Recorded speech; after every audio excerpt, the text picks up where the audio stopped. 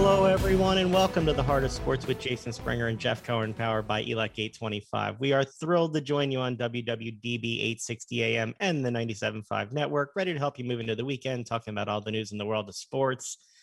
Jeff, it was a fun week this week. We'll get to your expeditions in a bit. How you doing, man? Wait, speak for yourself. First of all, I love how you always start the show that you're thrilled. One of these days, you're going to just admit that you're not always thrilled. Sometimes you're just okay. You're not. I'm always thrilled to be talking sports. I'm not always thrilled to be talking it with you. Me. That's yeah, okay. That's right. Uh-huh. But we are thrilled to talk sports, maybe not together. Yeah, but don't tell me it was a great week for sports, because one of our professional sports teams keeps giving up more than half a dozen goals. I mean, they're actually giving up football scores instead of hockey scores, right? So it hasn't been a great week for everybody.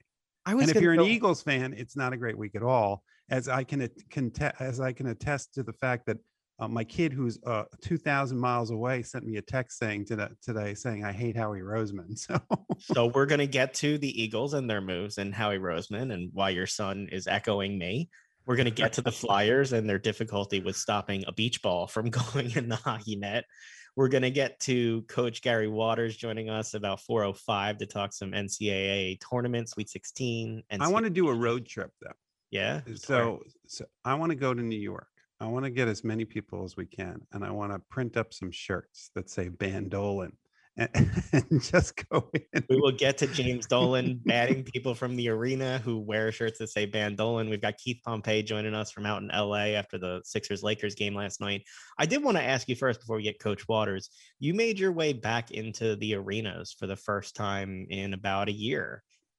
What was that experience like? First, to be back in the arena, and then second, we've talked on this show a lot about how the experience for you of going with your son is what it's really about. You guys haven't had that for a year. He's away at school now, but he was back for you to go to these two games. What was that like? Well, from a father-son perspective, it was incredible. It's something that we've always talked about, how it's been a bond since he was 2.5 years old. He has always been a sports fan, and so going to those events and sitting next to him and just talking sports and hanging out has been something that's been sorely missed, but necessary at the time. So it was kind of cool. Now, with regard to the events, they were two completely different events. In the exact same arena, right? The exact same arena with the same number of fans. And so the Sixers game was exciting. It was much more fun than I thought it was going to be, especially when they put up the starting lineups, and on top of Embiid not playing, you had Curry, who wasn't playing, and then all of a sudden Simmons at the last minute, who wasn't playing. So the thought was, well, they're going to lose this game. And they played really well, considering that they did not have three of their starters. Then you get to the Flyers game. And while it was close, especially for a Flyers game, they're still pumping in noise. So you just hear this like din in the background that, I got when you're watching on TV, but when you're there, it's kind of, there's something off-putting about it, especially since there's people there. You think they're just trying to offset the booing of the fans to try and balance it out? No, because it wasn't loud. It wasn't loud enough to have any impact other than to be annoying. It didn't make it seem like it was a full arena. It was just kind of this like fake kind of buzz, and it didn't do anything. And maybe if the Flyers would actually score some goals and make some exciting plays, you just have people yelling, "Let's go Flyers," and that would be that. But it wasn't that way. So they were completely different events, but man, just being back was incredible. And you're going to keep going back. We'll talk more after we talk to Coach Waters this coming week. Yes, because spring training. I mean, because the opening day is next week. And you're going to do a doubleheader next Saturday, hit a Phillies game and a Sixers game, correct? Yeah, but right now we have NCAA stuff to talk about, and we have a great guest to talk about it. So why don't you introduce him? Coach Gary Waters. Coach Waters, thanks so much for hopping back on with us to talk a little tourney and NCAA. How you doing today? I'm doing fabulous. Thanks for having me on. We love getting to talk to you about everything. You were one of the first people I thought of, as a person who's coached all different places. We saw a lot of double-digit seeds find success in starting this tournament. Oral Roberts, Oregon, Syracuse, UCLA. What's your thought on Cleveland State when they were there? What's your thought on what you're seeing with a little more parity in these tournaments, that the number next to the seed doesn't always determine what's going on right now. That's exactly right. And I'm telling you, it's even more so in these times. Now, think about the NBA playoffs. All of a sudden, you've seen Miami get all the way to the top and get to the finals because they were in those, what do you call, bubbles.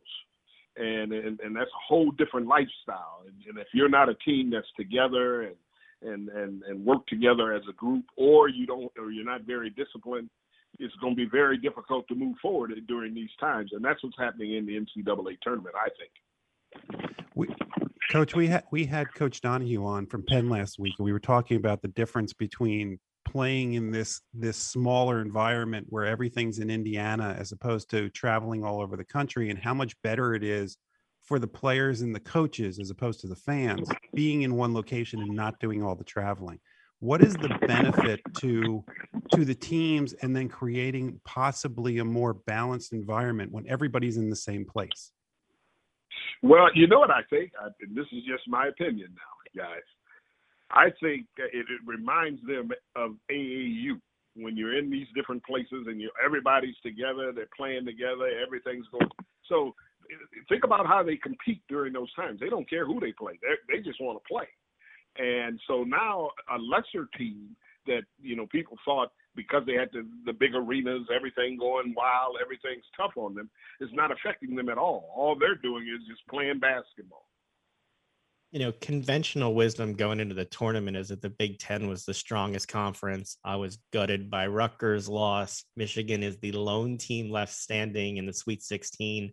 What did we see out of the Big Ten that they struggled so much, where on the flip side, we see the Pac-12 with a quarter of the teams in the Sweet 16 right now? Well, I think it's a couple of things that's happening. One, and people don't want to admit that, but in this tournament, like the Big Ten tournament, those are some heavy hitters playing in that tournament throughout the year. And I think they just beat each other up during that period of time. And they had to be up on every moment just to have success. Once they got to the tournament, they took a breath of relief or a sigh. And then all of a sudden, they're back in that kind of situation again. If you notice, most of those games went to the last seconds, in the last minutes of the game, to see who would win against the Big Ten teams.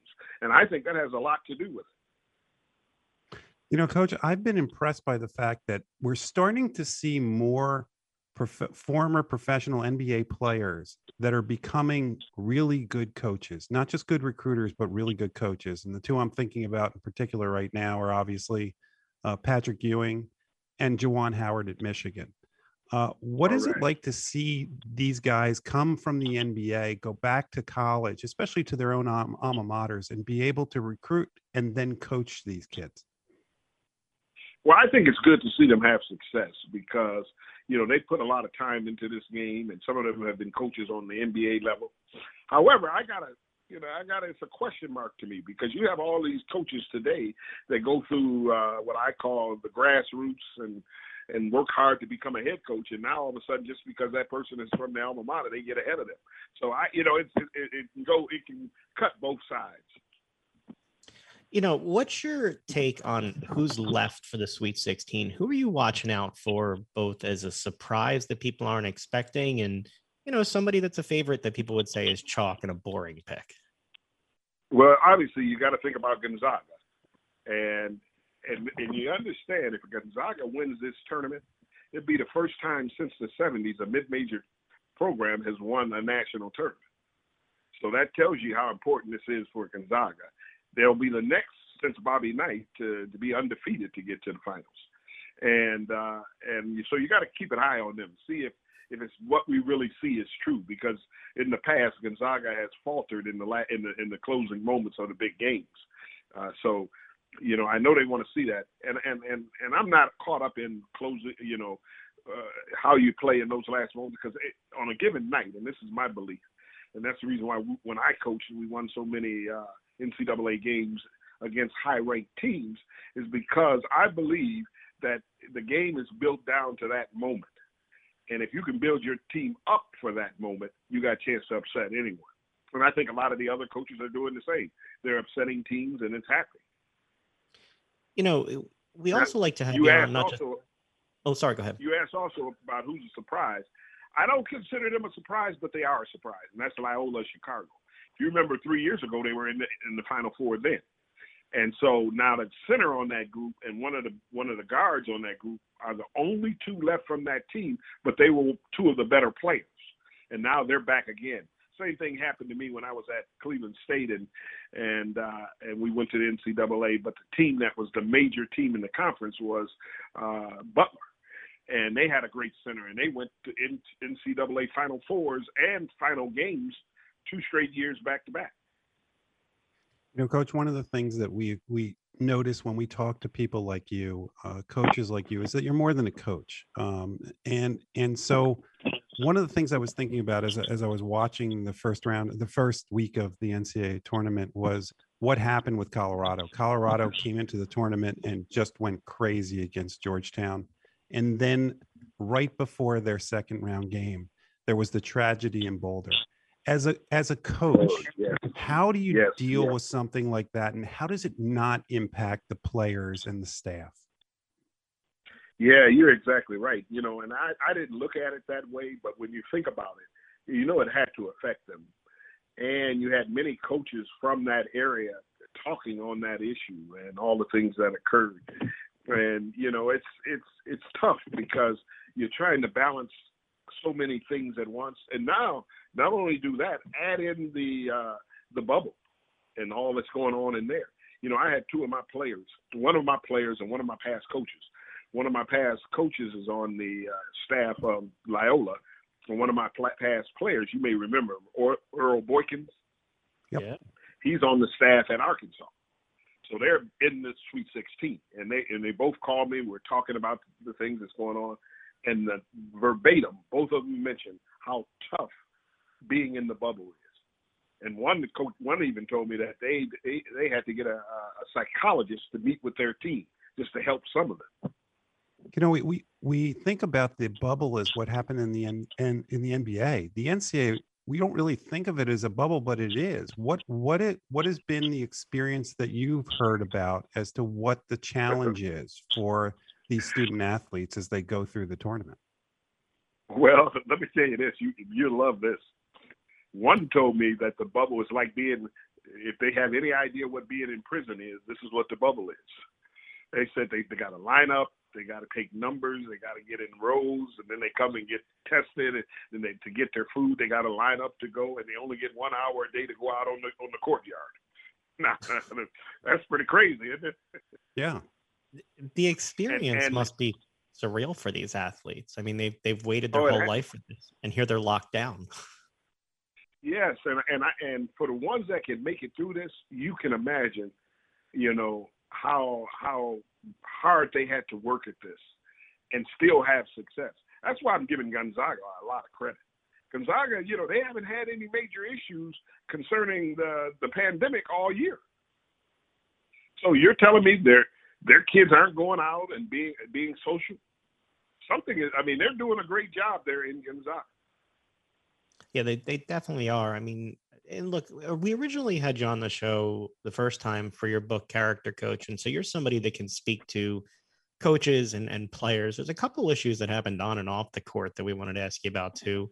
We saw an Ohio State player, after missing a free throw, get death threats that led to a police investigation. He took to Twitter afterwards and said, honestly, what did I do to deserve this? I'm human. Can you speak to the pressure that these players play under and how fandom sometimes goes a bit too far? Yeah, I tell you something. When I heard that and I read it, I said, where have we gone to? You know, you think about overseas and in foreign countries about soccer and how crazy they get over there. Have we gone that far? Is it all live all for that? And as you said, the players are the ones that have to deal with all this. And to go out on that floor and compete and perform at the same time and do their very best, I know it's got to be difficult. And something, I don't want to say something has to be done, because we both know something should be done. But at the same token, you know, we got to start working on the thing that I'm putting out about character, and the parents have to be the front runners in this, because they got to teach their kids how important this is. So what do you do? I mean, you can only control what you can control. So as a Correct. coach, what do you, I know what you're saying is all of us as parents, not the parents of student athletes, but the parents of our children Correct. in general. We have to raise our kids to respect each other. But as a Yes. coach, what can you possibly do when you have students that they're student athletes, they're on social media, that there's nothing you're going to do to get them off social media. They can't live in a psychological bubble and a social bubble. So they are forced to deal with these ridiculous people who are taking this to a level that it shouldn't be taken to, when the kid just made a mistake. And by the way, he had a pretty good game. So, he missed a shot, but so exactly. And I'm saying that as a Michigan grad. So what do you do as a coach?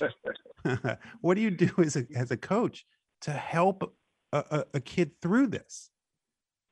Yeah, it's really tough, but I don't think you can run away from it though. And I think you have to sit them down, and you got to have what I call social forums and talk about this, and then even take it as far as to the student body and have them sit down and talk with you about it, and so you can let them know how the players feel, how people feel, because what's happening is everybody's like what we've been talking about, in a bubble, and they're living their own lives and doing whatever they think they should do. That's the problems we're going through with all this stuff with Black Lives Matter and all the different things that are going on, because everyone's hidden away from everything, and they haven't heard what the truth is. And so you got to sit down and explain it to them so they understand. Because some are just naive and unaware, but then there are others that are not naive and unaware. They're just being rude and mean. Yeah, there's some people who know exactly what they're doing. I mean, I always have a rule: don't feed the trolls. But I mean, that takes trolling to a whole nother level. On the coaching front, we've seen a lot of turnover with schools at the end of the season. Something that surprised me when it came across today: Shaka Smart is leaving Texas for Marquette. Oh, yes. On its face, you would think Texas a big time job. Obviously, a lot of pressure with the boosters. What's your thoughts on balancing the coach's responsibility to the athletes they've recruited with the dilemma of them leaving when the situation isn't right for either side? That's got to be a challenge. Well, it is a challenge, and think about it. Now, when you try to compare Marquette with Texas, that's two different animals, okay? And when you look at it on the Texas side, it really is scary to think that a coach could have one of the best records they've had over the last 10 years, okay, but lose in the first round, then all of a sudden they're the worst demon in America. And so what I feel bad for Shaka is that he had to move out of that, and I think he got ahead of what was going on. He's saying, and I bet you it's not only the institution. You're dealing with all the boosters and everyone that they see things their way, and they're coming and unleashing things that are really bad for the coach. So he's trying to find a way to get out of it. But at the same time, a person that's had a record and done as well as he done this year, all of a sudden you get fired because you only lose one game at the end. That's pretty rough. So what do you point? So again, I asked the question, what do you do? And I know it's a general question, but you now have a school in Texas where kids have been recruited, and like it or not, the fact is, I know if my kid was playing sports, he would be going to the school that I would be most comfortable with that coach. Okay. Yes. Right. The name on the front does mean something, but it's really about I feel comfortable with my kid learning, because these are the most important years of their lives as far as growing up emotionally. So at that point, we have more movement. There's no doubt about that with regard to student athletes. They have more freedom of movement. But what do you do in those situations, first of all, as a coach, and then as a parent? Well, I tell you, as a coach, it's really difficult. Now, think about the portal that came into existence this year. That's the worst thing ever. And what I think is being lost here in the whole process, and it's a part of my book, you talked about respect. There's a principle on respect in there, but there's also a principle on there that talks about loyalty. And people aren't loyal anymore. It's what can you do for me at this particular moment, And if it doesn't fit my agenda, then we move on. Now, that's the same thing. I'm saying that about higher administration, but I'm also saying that about coaches. Coaches are leaving without a hesitation. So no one is committed to one another. The players aren't committed because they're learning it through AAU that you can jump from team to team. And then you got the administration that says, hey, we're paying you all this money, and if you don't bring it right now, you're gone. Then you had a coaches saying, hey, I got to get out of here because I got to beat the posse because I don't know what's happening here. I mean, it's really a bad setup that's going on in college athletics. And that's the reason why I wrote this book on 10 Principles of a Character Coach.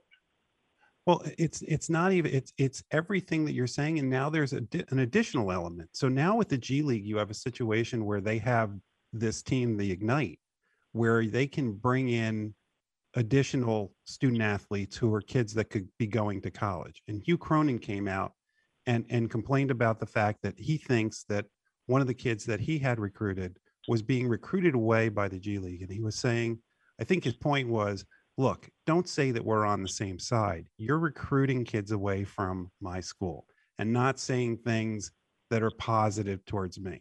And if that's going to be the case, let's just call it what it is and let those kids go pro and let them go into the NBA draft as opposed to this G League. So you have this additional element.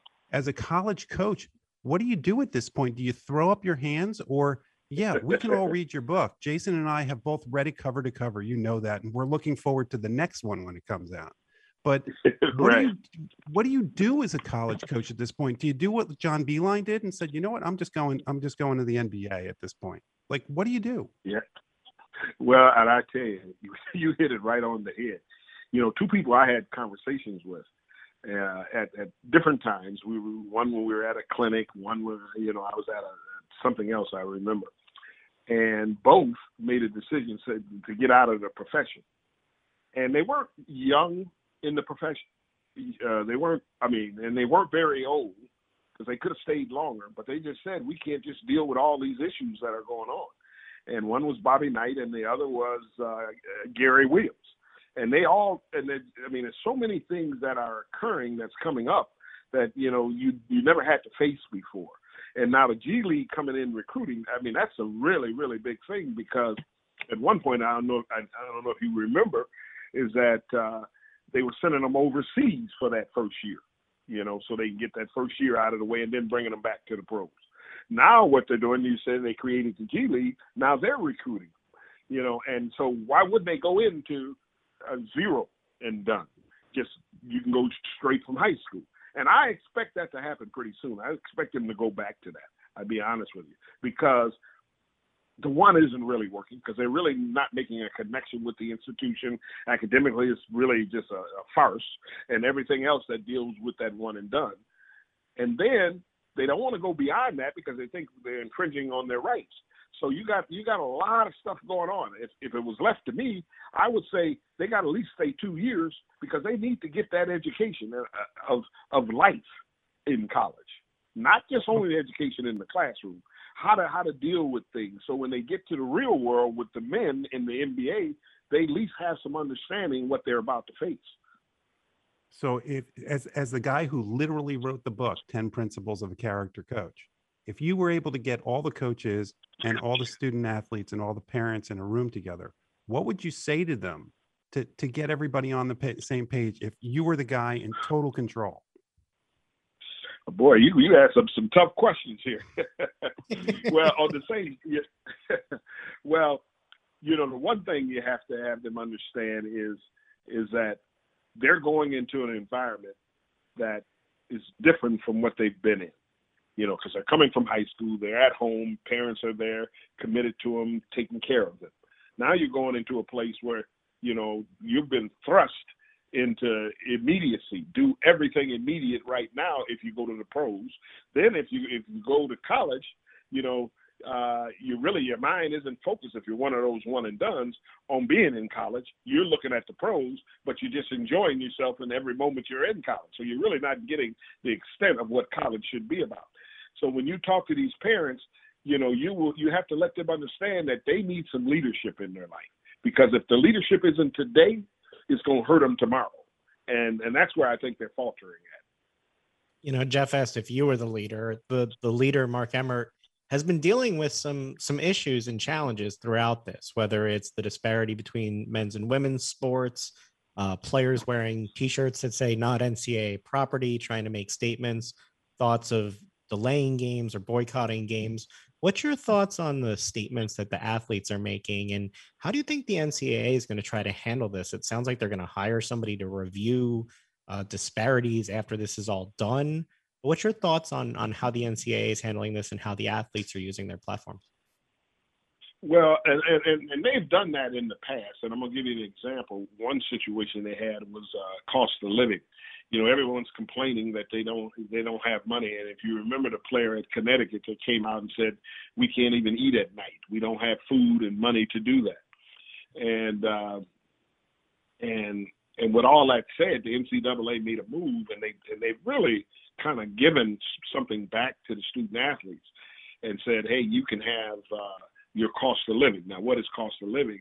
And that is, when you get a scholarship to an institution, that scholarship is worth probably 80% of cost of living, meaning room, board, tuition, and books. That's about 80%. So what happens to the 20%?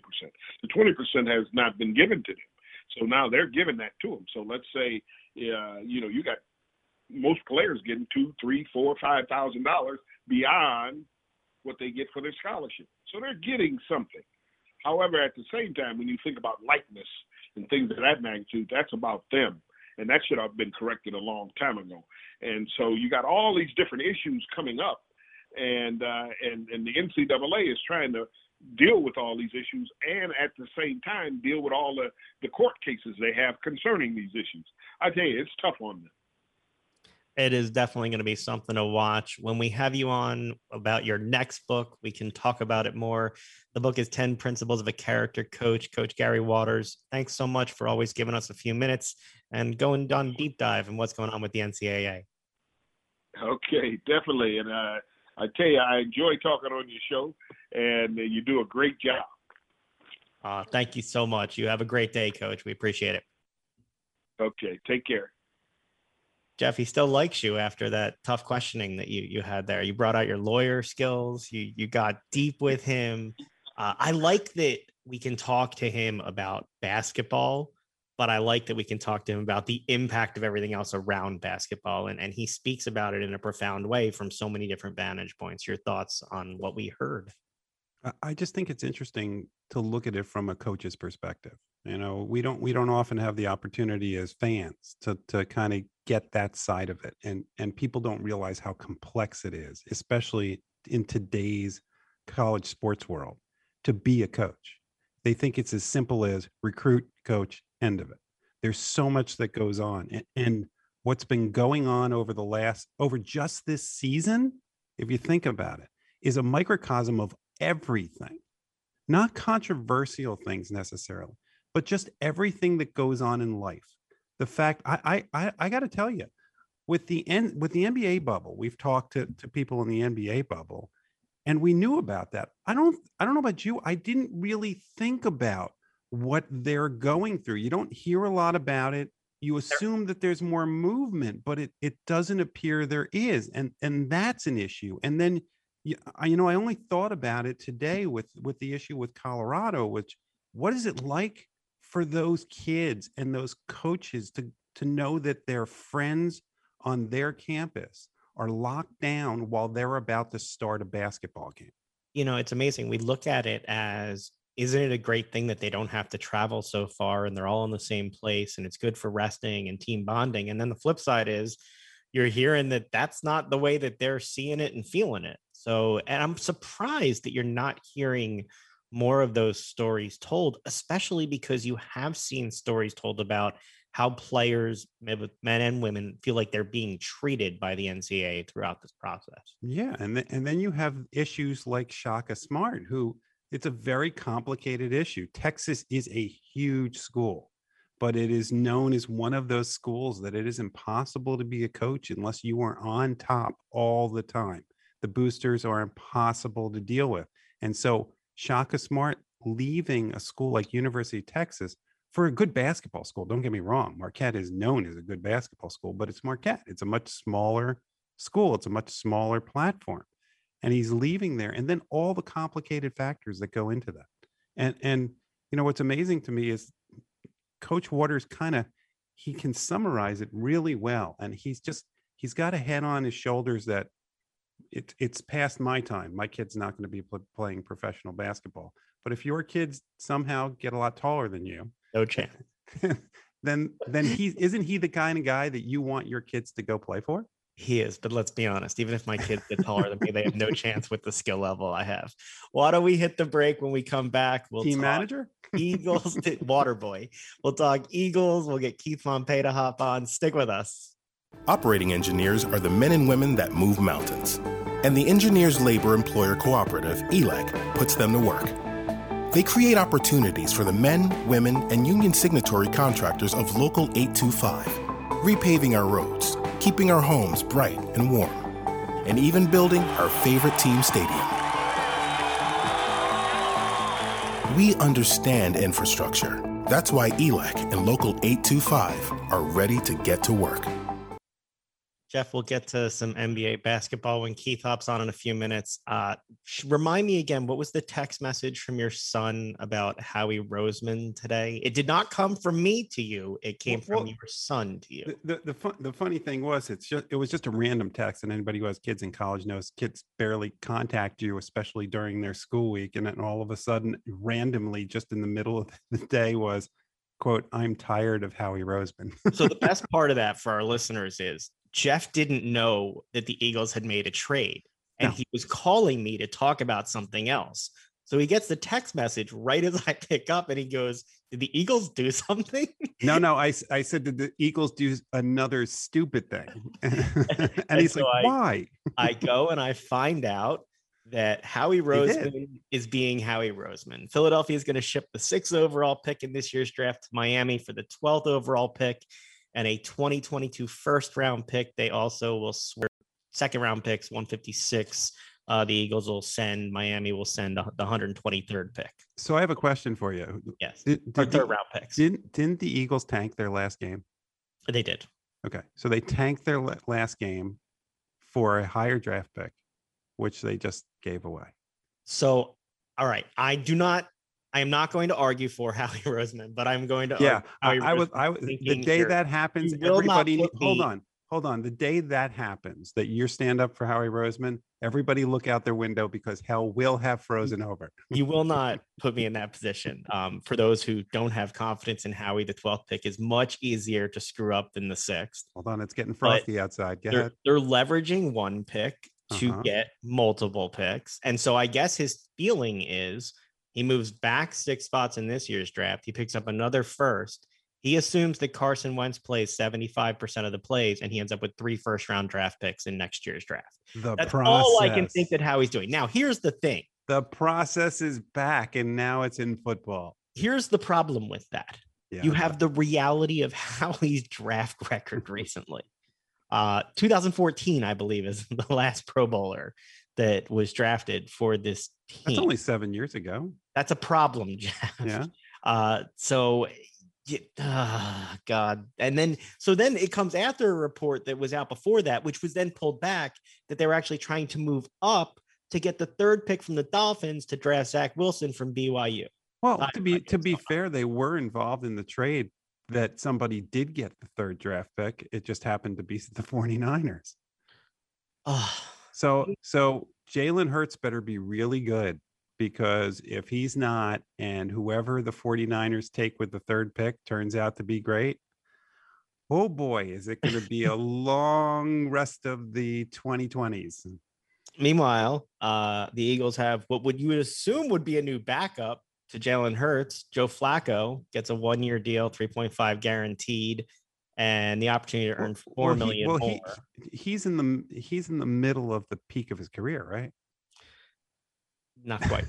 And here's my concern with this, okay? But at least he's a local boy, so it's a feel-good story. He's a local boy, but he still doesn't seem like a guy who's ready to be a backup. Like, he talks about competing and like, yes, I want you to compete. Well, no. I'm okay with that. Be better. That's what you want. That's what you want. But he's here to be a backup.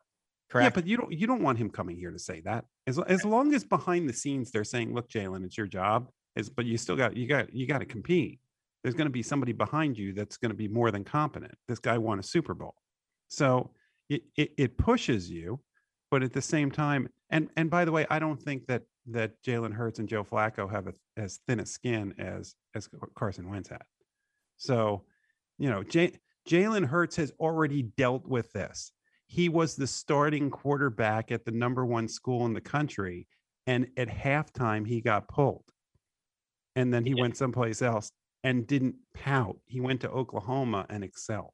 I did like the Anthony Harris signing that they made in the secondary. I thought that was a good move by them. Well, that solidified the whole defense. Here's the problem, and now I've got Keith on the line, so I'm gonna have to hear about it from the two of you. The Giants are running circles around the Eagles right now. Now, I'm not going to give Keith a chance to start off talking about the Giants. We'll get to that at the end of the Well, guess what? I am. Hey, Keith, do you realize the Giants now have a higher draft pick than the Eagles? Yeah, I mean, I think somebody slipped a Mickey in someone's drink and he gave up the sixth pick. You guys are oh my goodness! You make it stop. Keith, so for those that don't know, we have Keith Pompey from the Philadelphia Inquirer on right now, and if there's anybody better to talk to the day after the trade deadline, I don't know it. So, well, what Keith? By the way, do you have an extra phone on the trade deadline? Got burners and stuff. No, it's crazy though. But let me tell you this, man. It was a bizarre day because the phone kept ringing. And normally, like, sometimes you get real focused and you have your ringer off and you just like pecking away typing. But I didn't have it. And every time I kept running to the phone, doing this and that, it was ridiculous, man. It really was. I could barely keep up with all the rumors. First, Kyle Lowry was moving for basically the whole Sixers team. Then he wasn't moving. Then the Sixers were acquiring George Lynch. Then there were reports that George Hill. Then there were reports. I don't even know anymore. There were reports that Danny Green was on the move. Can you explain to me what happened yesterday, Keith? Well, here's the deal with the whole Danny Green thing. In order for you to get Kyle Lowry, you had to ship Danny Green out because he makes $15 million. You weren't going to give up Tobias Harris, Joel, or Ben. So Danny had to be the piece that goes. Now, the thing is, as much as everyone wants to say once they got George Hill, the Sixers were still trying to get Kyle now. I mean, they were under the belief that, Miami wasn't going to be able to pull the trigger, and they were. So they were still trying to get Kyle. It just so happened it came down to the trade deadline that they weren't able to get him. So, that's where the whole Danny Green thing came in. Danny knew, he was told by his agent, days prior that, look, man, you're probably going to get traded, so he was expecting to get traded. And then once, because we're out west, so it's 12 o'clock. So after 12 o'clock rolled by, he was like, okay, well, now I finally get to get my championship ring and play against the Lakers, So was that great game that he played, probably the best game he's played as a Sixer, was last night? Was it the relief that he was still going to be here? Was it the motivation he was playing against his old team when he got the ring?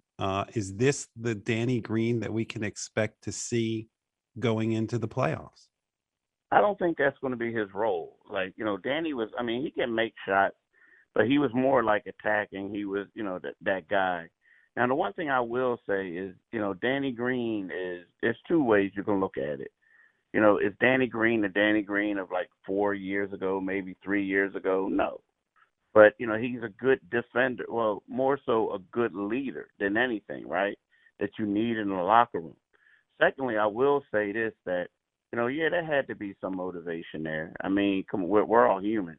I mean, we know, like, if someone's going to trade you and the team that already traded you, well, you're motivated to prove the team that was thinking about trading you that they made a bad move, and you're motivated to stick it to the team that traded you. You know what I mean? Like getting buckets against a team and a fan base in L.A. who thought like the guy couldn't shoot.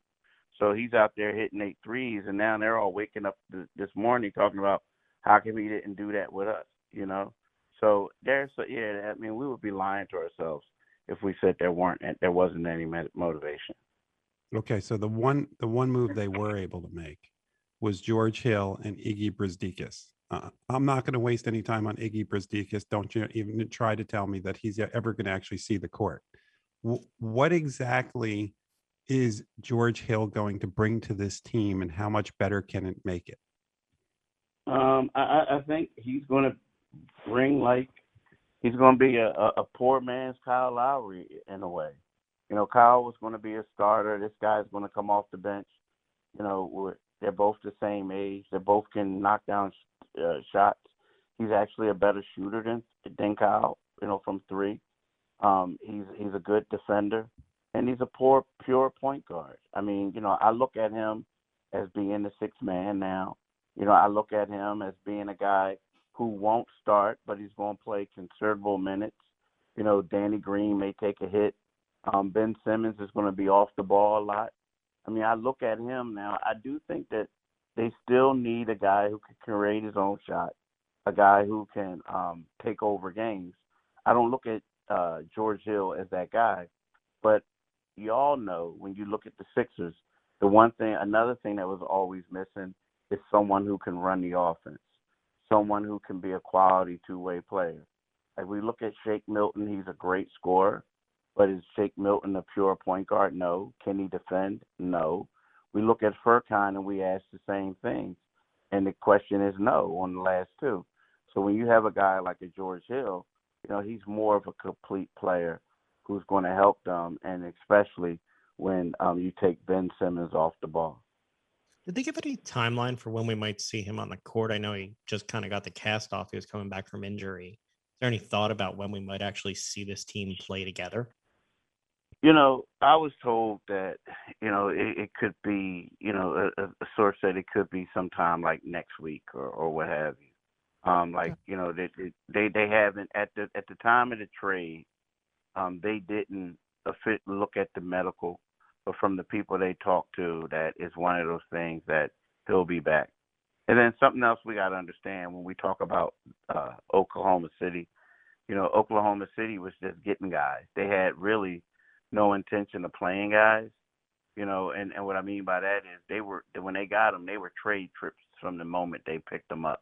And he did play in 14 games, but I feel like if he was playing like with the Sixers from day one, this wouldn't have been the surgery that he would have had.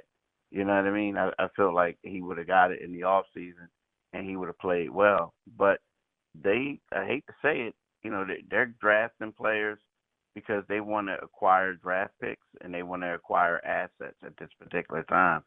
So, you know, go ahead, have your surgery. You know, you work out in a couple of weeks, you do what you have to do, and we'll get you to another team. So that's what it was like in that instance. I saw Oklahoma City will control the draft. They have 34 picks, 17 in the first round, 17 in the second round over the next like 2 or 3 years. It's crazy, something like that. You think we'll see anything in the buyout area in terms of filling any other needs, or is this going to be the team that they go to battle with? I think we'll see we'll see something. You know, like, you know, they talk about, like I talked about, they need a guy who can create, right? But they also need some depth. I mean, depth at the center position. I mean, yesterday you look at Dwight Howard, he was the only center on the roster, and he gets ejected after 6 minutes on the court, right? So they need to shore that up. You know, as much as I like B-ball Paul, like Paul Reed, you know, we still have to remember he's a rookie in the NBA. And the talent level from the G League to the NBA is a little bit better, a whole lot better. And he's a power forward, and he had to play center last night. And you look at Mike Scott, and you say to yourself, at 6'8", can Mike Scott play center? So, you know, the Sixers need to shore that up. I don't know if this guy, Iggy that they just got, you know, if he could be a valuable piece for them, but they do need to get some depth just in case something happens to Embiid, and just in case Dwight Howard gets ejected again. You know, you mentioned the game last night, Dwight Howard's ejection, which seemed ridiculous. I was wondering whether you ended up with a technical foul and they were going to bring you in the game. What did I see last night with all of the technical fouls? The second quarter, while late on the East Coast, was some of the uglier basketball I've seen in a while, with all of the air balls on both ends of the court. What did you see in this game that the Sixers ended up pulling out and have continued to win despite the fact they haven't had Joel, they just got Seth Curry back. They haven't always had Ben. And yet here they are at 32-13. They've won 4 in a row again and 9-1 in their last 10. Now here's the thing about that game. Like I'm gonna put a mulligan on both teams. I guess if I termed it right. Because here's the thing. Like you look at the Lakers, and I mean, they have 2 max players in Anthony Davis and LeBron James. So you really can't afford to go out there and get a lot of like great players. You got to have role players who play off of those two.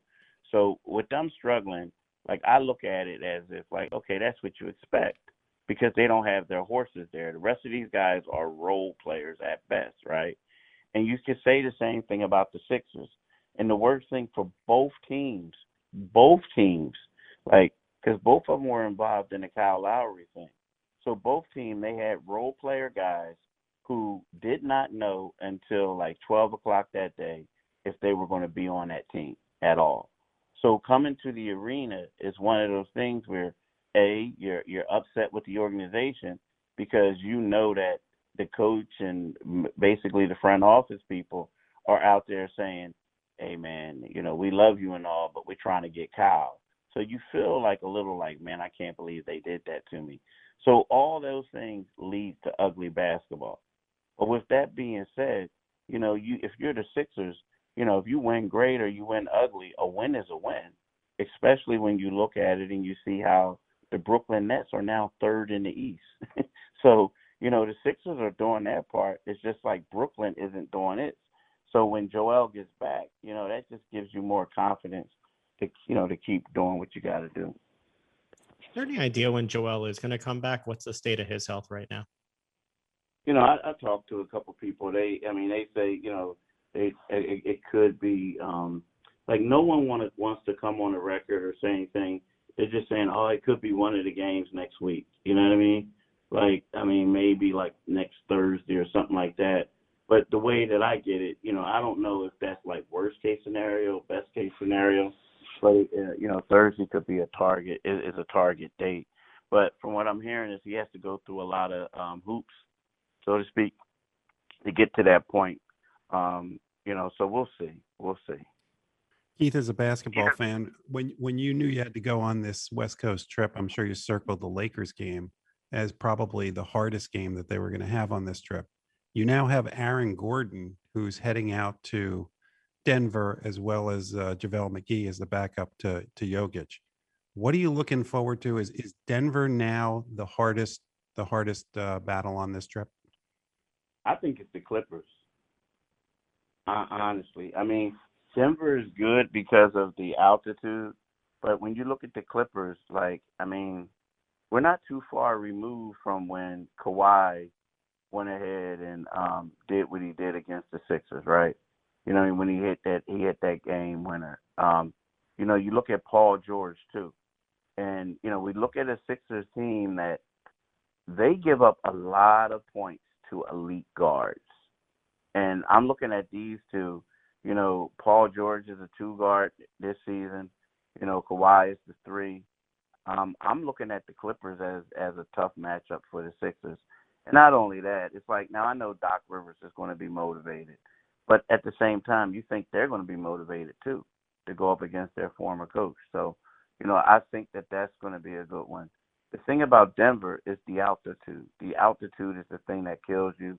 You don't have Joel. That's going to hurt as well, if he doesn't play. So, there's a lot of things that could happen. But believe me, don't sleep on this Clipper game. And like you said, the Lakers, if the Lakers had LeBron and AD, yeah, that would have been the toughest one. But you had to look at it and realize okay, if they beat the Knicks, they could possibly beat the next 2, because Steph Curry without the Golden State Warriors without Steph Curry, man, they're not that good, right? And then, like I said, the Lakers without LeBron and AD, come on, man, whoa, you know what I mean? So you had to figure that they would have a chance to go 3-0, but I think it's about to get tougher the next 2. That's why everyone's saying, I hope they could split. I just hope they could split. Well, to me, the biggest problem is your only senator appears to be Dwight Howard, and whether the first technical foul should have happened or not, Doc Rivers came out pretty strong, saying that Dwight Howard kind of didn't do the right thing. I'm kind of trying to be diplomatic about it. Is the biggest difference between Doc Rivers and Brett Brown the fact that Doc Rivers is able to get these guys to do what they need to do and kind of keep them in line, as opposed to Brett Brown, who kind of just let everybody kind of do their own thing and didn't really speak up? I don't know. Like, I'm gonna be honest with you. I'm tired of talking about Brett Brown. I mean, because like it's like we could. I mean, and I'm not knocking you for that question, but it's like that. Like, I think Doc Rivers is a better coach. I mean, let's keep it real. I think he's a better coach, and I also, you know, I mean, like, it's easy. Yeah, you know, Doc Rivers will tell it like it is. Like, you know, Brett Brown would be the type of guy who, like, it's one of those things where it's like, all right, I'm going to keep this in-house. I'm not going to discipline the guy. So, like, if Ben Simmons didn't shoot the ball or Ben Simmons didn't do something, you know, he would make it seem like you're crazy for asking a question. And he would, like, totally support the player. Well, what Doc does is, as soon as, you know, Dwight did what he did, he basically called them both clowns, right? He said they were clowns, both of them. And then he talked about, like, you know, Dwight, you're the only center. That would not have happened with Brett Brown, you know. It would not have. And, you know, but I think that when you look at it, you know, the big difference is it's like he's just a better coach. I mean, Doc Rivers, and this isn't a knock against Brett Brown. I mean, like, when I first came on this beat 8 years ago, there were 3 coaches who were, like, elite coaches at that time. Greg Popovich and Doc Rivers, right, and the coach of the New York Knicks. They were the 3 coaches that everyone talked about. The 3. I'm talking about the guy there. What's his name? The Knicks now. What's his name? His name escapes me. But they were the 3. Tom Thibodeau. They were the 3 coaches that everyone talked about. And you look at it, and, you know, Popovich and Doc Rivers are both in the top 10 of coaching wins. You know, they're both going to be Hall of Fame coaches. So when we talk about that, and then let's keep it real now. This was Brett Brown's first job as a coach, and then he got these elite guys. You know, Doc Rivers, this is his 4th team. He won a championship. Popovich won a championship. So it's like he's just not on that level as them. You know, it's kind of like it's kind of like a Michigan guy, you know, when you got an Ohio State coach. Hey, Keith, you can knock Jeff anytime you want. We do it all the time on the show anyway. So you know, last week you got knocked off by technology. You couldn't get knocked off like a minute before you said that. Keith, have a great rest of your travels on the West Coast. We look forward to following you at Pompey on Sixers, listening to the podcast, catching you in the Inquirer. Always appreciate getting to catch up with you. Safe travels, man. Hey, thanks for having me, fellas, and go Michigan. There you go. Oh, there you go. Jeff, did you pay him for that? No, because if he would have said it right, he would have said go blue. But there you go. There you go. But he and I are also Pitt grads, so you are Pitt grads. Yeah. Take shots at you. It's fine. They just think at every sport right now. So then I'm not the only one doing it. Jeff, we've got like 4 minutes left. I want to get to a little bit of hockey. Can we not? Can we just not? Like, what are you going to possibly say that you want to end the show on that? I guess we will, but we can go to something else. You pick. Well, no, what I wanted to do is, and I talked to you beforehand, is I think that we need to have Mayor Kenny on to see if we can get him to ban Zibanejad from Philadelphia, because nobody in the last 100 years has had 6+ points in consecutive games against the team. It is embarrassing what they did. And I've got to wonder at this point whether it is so in Carter Hart's head, regardless of whether it's all his fault. And by the way, he should have gotten an assist on that goal against him the other day, where he literally handed the puck over to the other guy. That maybe it's time that you got to say, Carter, you got to go down and clear your head. You got to sit him down. The game I was at last week, Carter Hart was not the backup goalie. Lyons was. They are 15, 13, and 4 on the season. They've given up 6 or more goals 6 times through 32 games. They did that only 5 times in 69 games last season. They're 4-9-1 this month, giving up 3.66 goals a game. Jeff, they've been outscored 23-9, and they've given up 5 hat tricks. This is not pretty hockey that we're watching right now in Philadelphia. Yeah, and it's worse because it's against their rivals. I mean, it's against the Rangers and the Islanders and the Capitals. It's a mess. The season is a mess, and it comes on the heels of last season where they were a feel-good story. And it's just, I think it's hopeless for the season. And thanks goodness that opening day is next week to fill the void. They are back at it against the Rangers tomorrow. Did you see the ref get fired? Oh, good. Who wants to play goalie in that game? We've got like 2 minutes left. Did you see the ref get fired for the hot mic incident in Minnesota? Yeah, he should have been. Do you think that happens more and we don't catch it with technology? I don't know, but you may want to keep your mouth shut if you're going to say things like that. I mean, how do they not know? Well, especially now when you don't have that many fans in there, we all know that we can hear more. Look, you know that I've worked with people in marketing communications for years. I've told them always assume you're being recorded. Yeah, well, always assume you're being recorded. Back to basketball. Your thoughts on Michigan in the Sweet 16? I'm still nervous because I don't think Livers is going to be back, and he's their best player, and it's just going to be difficult because Florida State's is a really good defense. I mean, I still think that Colorado under normal circumstances would have crushed Florida State, but Florida State's a good team. And so I'm not sure anybody other than Gonzaga or Baylor has a real chance of winning this tournament. I wonder how Houston plays after overcoming Rutgers. They gave them a scare. Rutgers coughed it up. They had that game. Yeah, I'm sure the University of Houston thinks that the Rutgers victory was the greatest of their school. I did not say that, Mr. Sarcastic. Thank you. What do you think Villanova's chances are against Baylor? And if you want me to feel old, last time I thought University of Houston was relevant was Phi Slamma Jamma with Elijah Wan and Drexler. So if you want to feel old, I was 2 years old the last time Rutgers had won a game in the NCAA tournament in 1980. I do have to say that I was really happy for you and Rutgers when they won their first game. I mean, it was a feel-good story, but I just knew that you wouldn't be happy with the feel-good story. Well, that's going to be it for this Jeff Week. That's your last word. Thanks so much for joining us this week. Make sure to join us next Friday night to help you start your weekend in style. Have a great one, and we'll talk to you next week.